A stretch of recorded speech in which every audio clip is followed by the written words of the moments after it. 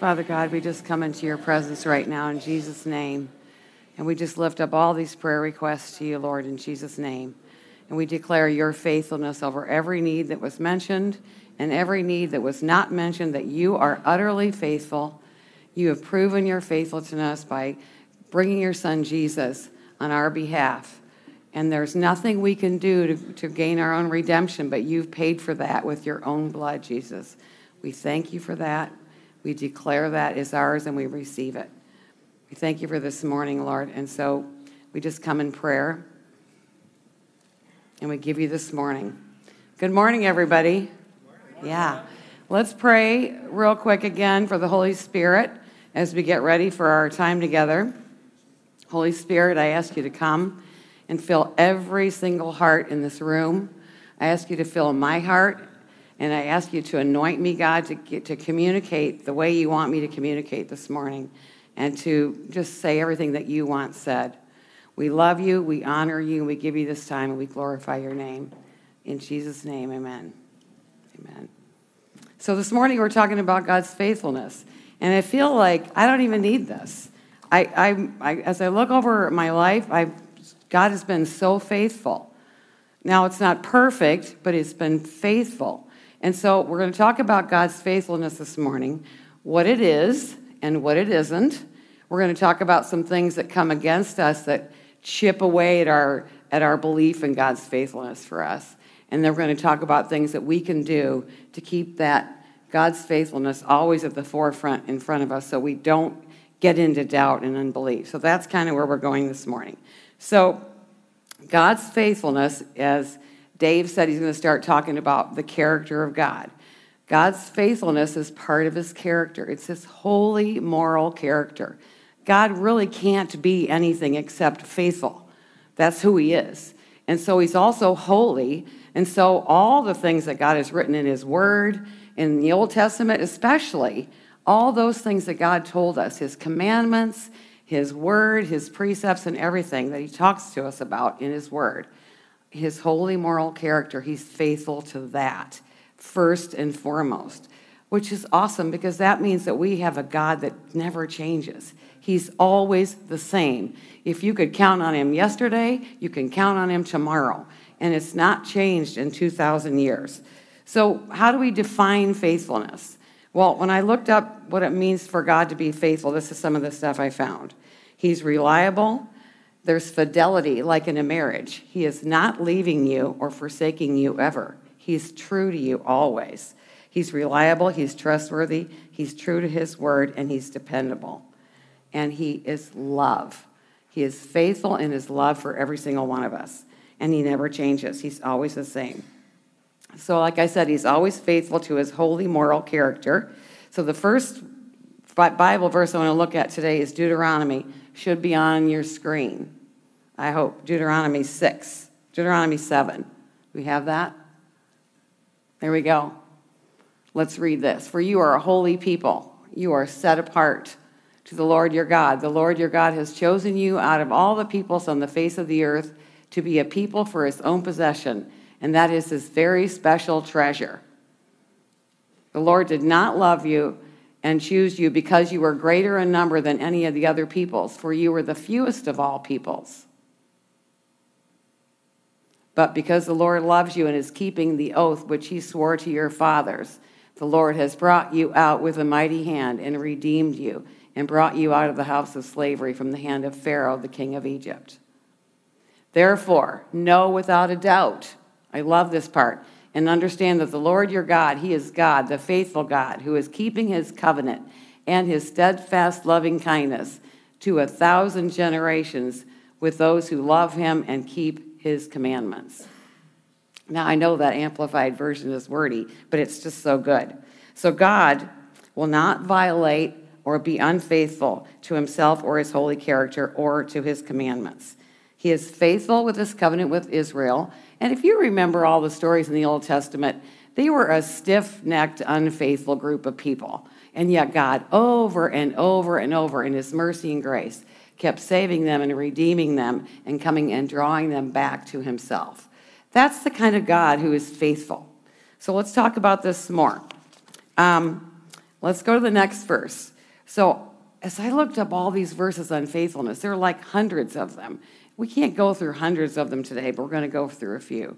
So the next thing I thought about was God is faithful to his word. So let's read Ephesians 1, 3 through 7. That should be up there. We go. So this is kind of long too, but this is awesome in Ephesians. Blessed and worthy of praise be the God and Father of our Lord Jesus Christ, who has blessed us with every spiritual blessing in the heavenly realms in Christ Jesus. Just as in his love he chose us in Christ, actually selected us for himself as his own before the foundation of the world, so that we would be holy, consecrated, set apart, purpose-driven, and blameless in his sight. Before I finish reading this, did you hear that? You are chosen before the foundation of the world. Chosen, chosen, chosen before the foundation of the world. Whoops. Can we get that back? Okay. In him we also have received an inheritance. So you have an inheritance. You're chosen. Now you have an inheritance to destiny. We were claimed by God as his own, having been predestined, chosen, appointed beforehand, according to all the purpose of him who works everything in agreement with the counsel and design of his will. Okay, that was a little bit different verse, but we'll go on with that. Also, God is faithful for salvation. What does John 3:16 says? John 3:16, for God so loved the world that he gave his own son, that no one would perish, but everybody would have eternal life. So what do you think it took God to look away from his son as he's perishing on the cross? Can you imagine? He felt forsaken, Jesus did, but he wasn't forsaken. Every sin and every shame that was on us was transferred to Jesus, and that is how faithful God is for us. He is utterly faithful. God is faithful to his forgiveness. Let's look at 1 John 1:9. If we freely admit that we have sinned and confess our sins, he's faithful and just, true to his own nature and promises, and will forgive our sins and cleanse us continually from all unrighteousness, our wrongdoing, everything not in conformity with his will and purpose. Praise God. So, faith, if we look at all these things, faith is actually trusting in the character of God before we know how he's going to work it all out. That's faith. So God is faithful in his love for us. Now let's look at one more. Romans 8.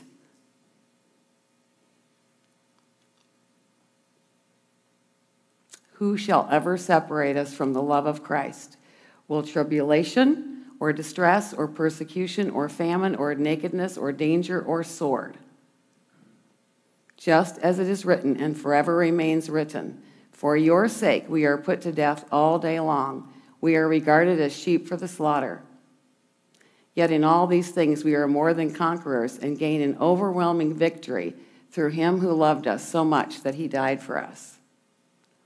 For I am convinced and continue to be convinced beyond any doubt that neither death, nor life, nor angels, nor principalities, nor things present and threatening, nor things to come, nor powers, nor height, depth, or any other created thing will be able to separate us from the unlimited love of God, which is in Christ Jesus our Lord.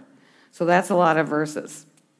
So here's where I think we get tripped up. How is God's faithfulness determined? How do we determine God's faithfulness? Do we determine God's faithfulness by our lives or by all the verses that we just read, by the Word of God? And I think this is where we get tripped up, like I said. God is faithful to his promises and to his word.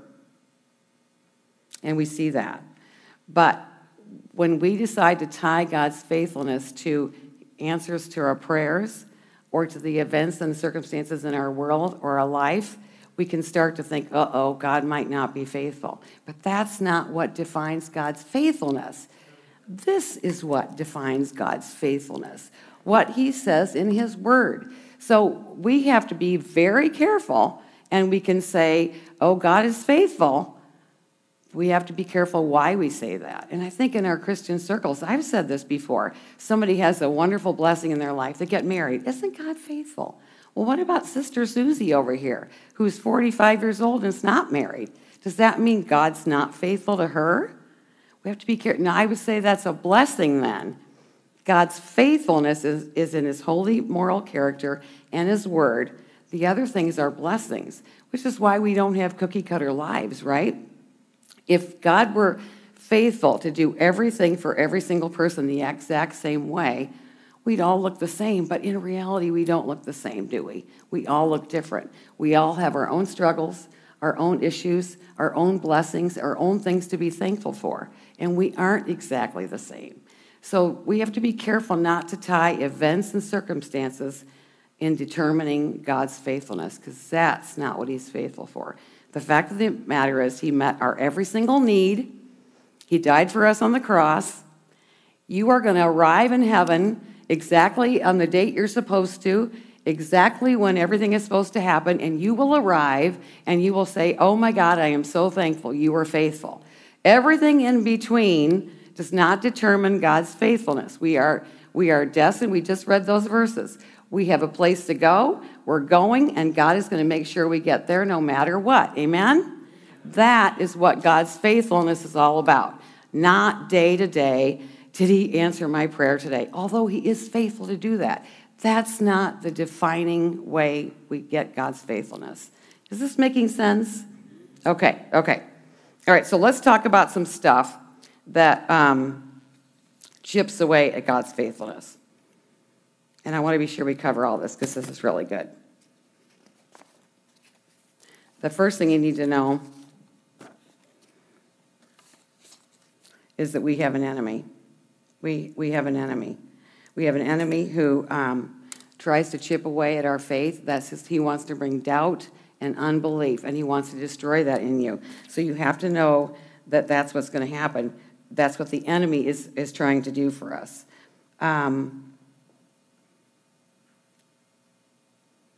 We're going to talk about 3 ways. These are not exhaustive, but these are 3 ways. The first thing he does is he tries to come against you. Let's see. Oh, I love this. God tries to get you to believe that his faithful promises are not worth waiting for. That's one way. Okay, so who did that in the Bible? Abraham and Sarah. God promised them a baby, and then they try to take it into their own hands and try to have that baby themselves. And then Ishmael was born. So that's one way the enemy will come against you. He will try to convince you that God's promises are not worth waiting for. And the second way he does this is he tries to come into you with discouragement and make you discouraged because of your events in your life or conflicts or problems that you have. And your discouragement gets your eyes off God and gets you on your problems and yourself, and then we are dissatisfied in God.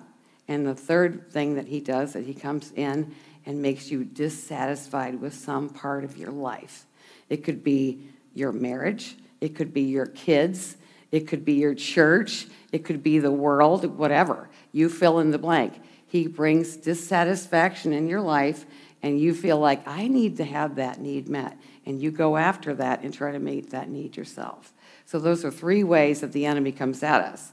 And then, let me show you what happens next on that. So he'll use these ways, these tactics, I call them schemes, to get you into agreement with him. And the power of agreement is very effective and it's very powerful. And here's what he does. The enemy will come in and say a lie to you when you feel this discouragement. He'll say something like this. He'll say, boy, and this is where he got me. About several years ago, I agreed with the enemy on a lie. And so I feel like I'm an expert on the power of agreement now, because he said, God really doesn't love you, does he? Because you would not be suffering this much if he really loved you. And boy, that felt true. That felt so true to me. And so I said, gosh, maybe you're right. Boom. And so what do you think happens next? Lots of other agreements come in too. So all you have to do is come into one agreement and then others follow. Let's talk about some agreements you might that you might have had in your life. I'm going to read some of these.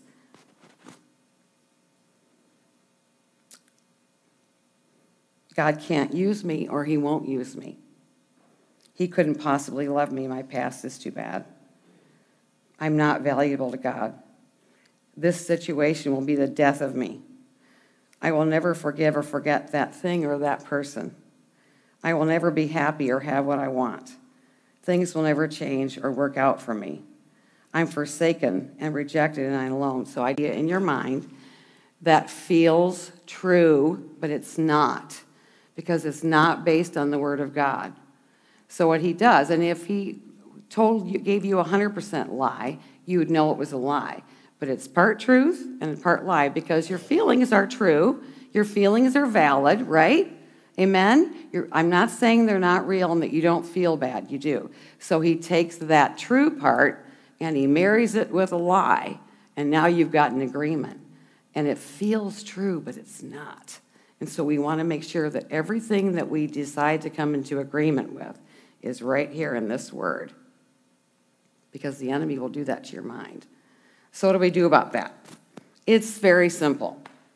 And we've all done this. Is there anybody in here who has not made an agreement with the enemy ever? Raise your hand. I want to know who you are. So what we do is we just do 1 John 1:9, which we just looked at, which is confess and repent of our sins.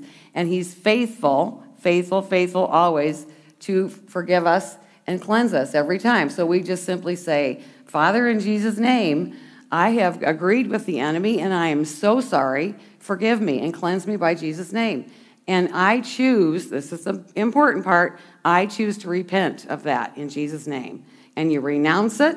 And you say to the enemy, I reject that lie and I no longer believe that. It's that simple. Amen? And so what we do, and you're going to, this is like for life. These are things we need to know for daily living in the Christian world. The enemy is going to come against you. You're probably going to make an agreement. This is real simple. You just repent of it and confess it.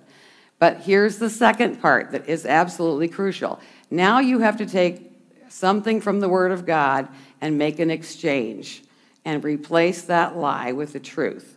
And it should be a truth in the Word. So that, remember Jesus did this when Satan came after him? He answered the enemy with a word. He used the Word of God every single time. And that's what we need to do too. So make the exchange and replace the lie with the truth from God's Word. So let me give you an example.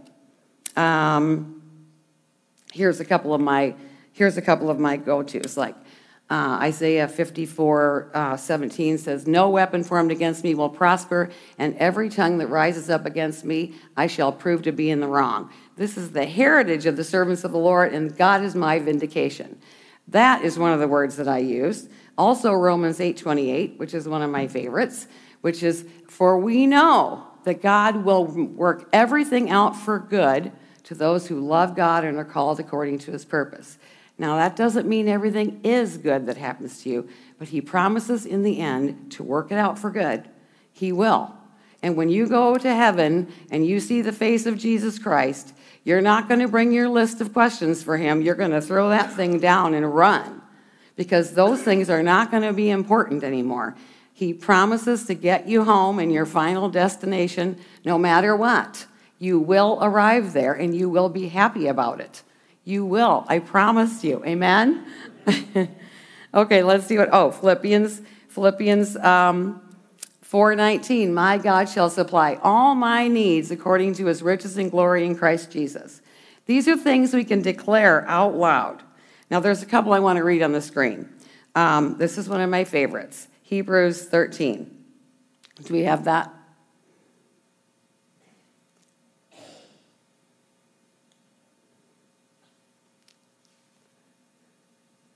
No, we don't have that one. All right, I'll read it. This is so good.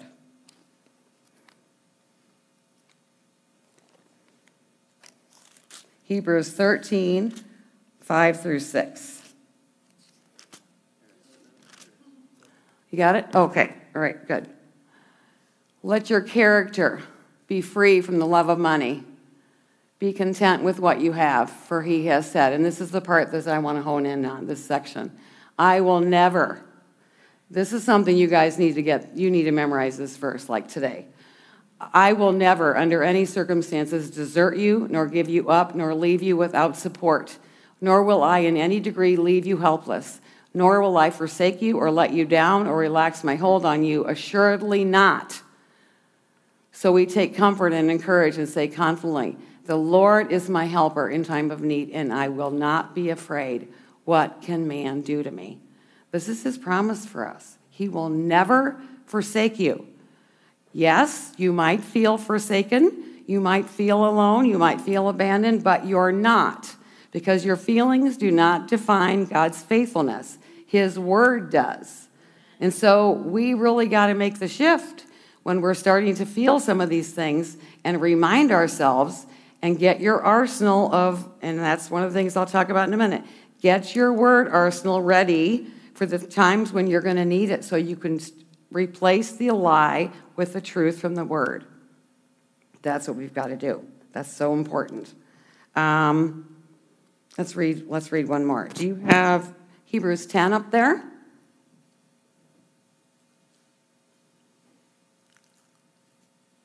Yeah. So remember the early days when after being spiritually enlightened, you endured a great conflict of sufferings. Sometimes by being made a spectacle, publicly exposed to insults and distress, and sometimes by becoming companions with those who were so treated.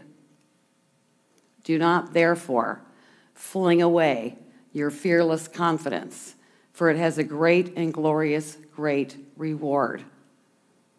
For you have need of patient endurance to bear up under difficult circumstances without compromising, so that when you have carried out the will of God, you may receive and enjoy to the full what has been promised. I love that. Do not fling away your fearless confidence. Do not. So what are some other things? We talked about him bringing discouragement and dissatisfaction and lying to us. What are some other things that we do that can chip away at our faithfulness, at God's faithfulness in our hearts? Complaining, constantly rehearsing evil and bad deeds that are happening. Some of us got to get off the media train, okay? If you are bothered by the media and all the things it's reporting, or we're full, and before we start to feel scared, afraid, and thinking that God is not going to be faithful to work this out. Let's just look at what's happening in our country. And if you watch the news for hours a day, you're going to need to have to read this 5 hours a day to counteract it. So we have got to figure out a way to get off of media if that's what's bothering. And you know how much you can take and what you can't. So we've got to not do things that we know bring us down and bring us into fear and worry and so forth. Something else that does this too, that I think it's difficult because this brings us into skepticism and pessimism. So if you find yourself negatively talking, you got to stop. What's going on? This isn't who I am. I'm a child of God. I don't need to be a pessimism or a skeptic about anything, because God has the last word, not the guy on TV. Okay, so what do we do about all that? So those are the negative things. We got to end on a positive note here, all right? We always got to end on a positive note. So what do? Here's what we do. We remember and we rehearse all of God's deeds. And if you're old enough, you've got some faithfulness stuff that God has done in your life. You remember that. You rehearse that. You say it over and over. This is where God was faithful. This is how God has led me, over and over and over. And we read the stories in the Bible about where God's been faithful. And we remember those as well. And you get your arsenal of verses, just like I shared a few of mine. You get those beforehand, and get prepared to declare and decree those over your family. And really, it's not even enough to just read them. You've got to speak them out loud. You need to walk around in your home and declare, no weapon formed against me will prosper, out loud. And that means you, enemy. I declare in the faithful name of Jesus Christ. And you do that in your own home. And you pray over your home every day. Those are the things that we have to do if we're going to counteract what the world is throwing at us and what the enemy is throwing at us. We've got to use the Word of God as the sword of the Spirit, which is in Ephesians 6. That's what it is. It's a double-edged sword. One side cuts down the enemy, and the other side encourages you. And we all need that. Amen? We do need that. So we got to bathe ourselves in the Word of God constantly. That is the most important thing, is to get your verses going. Also, if you want to think about like some of the Old Testament stories, like Daniel in the lion's den, and I love Moses in the Red Sea. You remember the Moses in the Red Sea moment. All looked lost. All looked impossible. The Israelites are camped at the bank of the Red Sea, and the Pharaoh and his chariots of armies are right behind them. And there's 2 million people about to be slaughtered, literally about to be slaughtered. And God says to Moses, stretch out your rod over the Red Sea and cause it to divide and walk over on dry land. And they did. 2 million people walked over on dry land because of God's faithfulness. And Moses was faithful to God to do what he said. These verses are these stories, we think about them. Oh, that's a cute Sunday school story. No, this is a story about the power of God. And if he was powerful for Moses and 2 million Israelites, he will be for you as well. So we have to remember the faithfulness of God in the lion's den. And Daniel and his 3 friends, when they were thrown into the fiery furnace. I love that. I was talking to Dave about that this week. They said, God can deliver us, but if he does not, we're still not bowing to your statue. We're still not going to do it. And you know why? Because they knew he was faithful. He could deliver them then, or he could deliver them later in heaven. But either way, they were going to where they were supposed to be. Okay? We've got to remember the stories. And so this is why we teach our stories to our kids. These aren't just cute stories. They declare the power of God. A few months ago, my daughter was going through some difficult things, and she was reading some Bible stories to one of my grandkids. And I turned around, she was reading Daniel and the Lion's Den. I turned around to her and I said to her, are you hearing what you're reading? Are you listening to what the words you're reading to this 4-year-old? Because God can be faithful for you too. She's like, I know, Mom, I know. But you know what? That's why we've got to read the stories. They're so powerful and so meaningful. And God is utterly, utterly faithful to us. Let's read one more verse. Lamentations 3. I think that should be up on your screen as well.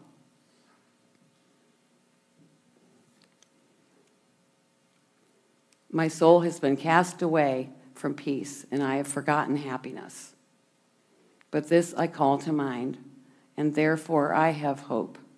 It is because of the Lord's loving kindness that we are not consumed, because his tender compassions never fail. They are new every morning. Great and beyond measure is your faithfulness. The Lord is my portion and my inheritance, says my soul. Therefore I have hope in him and wait expectantly for him. God is my portion. Everything else will eventually pass away. Everything that's bothering you, and even the good stuff in your life, will be temporary. It's all temporary. It will all pass away. But your portion is God, and he never passes away, and he's always faithful. Always, always, always. I look at my friend over here. You know what? Some prayers didn't get answered, but there's 100 different ways God has been faithful to her and faithful to her family in little things, and I just watch the faithfulness of God all the time. So if we don't get exactly what we want, God hasn't promised us a perfect life. He hasn't promised us a perfect marriage. For those of you who are parents, you don't have perfect kids, and God never promised you that you would. And he didn't promise you that you'll get everything you want in life, but he took care of the big stuff. He took care of your soul and your heart and your mind, and he's given us the Holy Spirit to live in us. Amen? We are not alone. We have the Holy Spirit living in us, teaching us, guiding us all the time. All the time. So he's taking care of the big stuff. And everything else, we go like this. And we say, Jesus, help me. Show me your faithfulness all day long. Amen? Okay. So let's pray.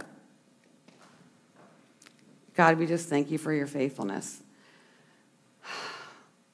Sometimes when I stop and think of your faithfulness, I could just weep because your faithfulness is always true. And I'm so grateful for that. Thank you for the blood of Jesus and the power of your Holy Spirit. Thank you for brothers and sisters in Christ who can encourage us, walk with us, and be with us. And thank you, God, for the power of prayer, that you've called us to pray for every need that we come up against. And you are faithful because your word says you always hear us. There's never a time when you don't hear our prayer. And so we just give you everything today, and we thank you for your faithfulness. We love you in Jesus' name. Amen.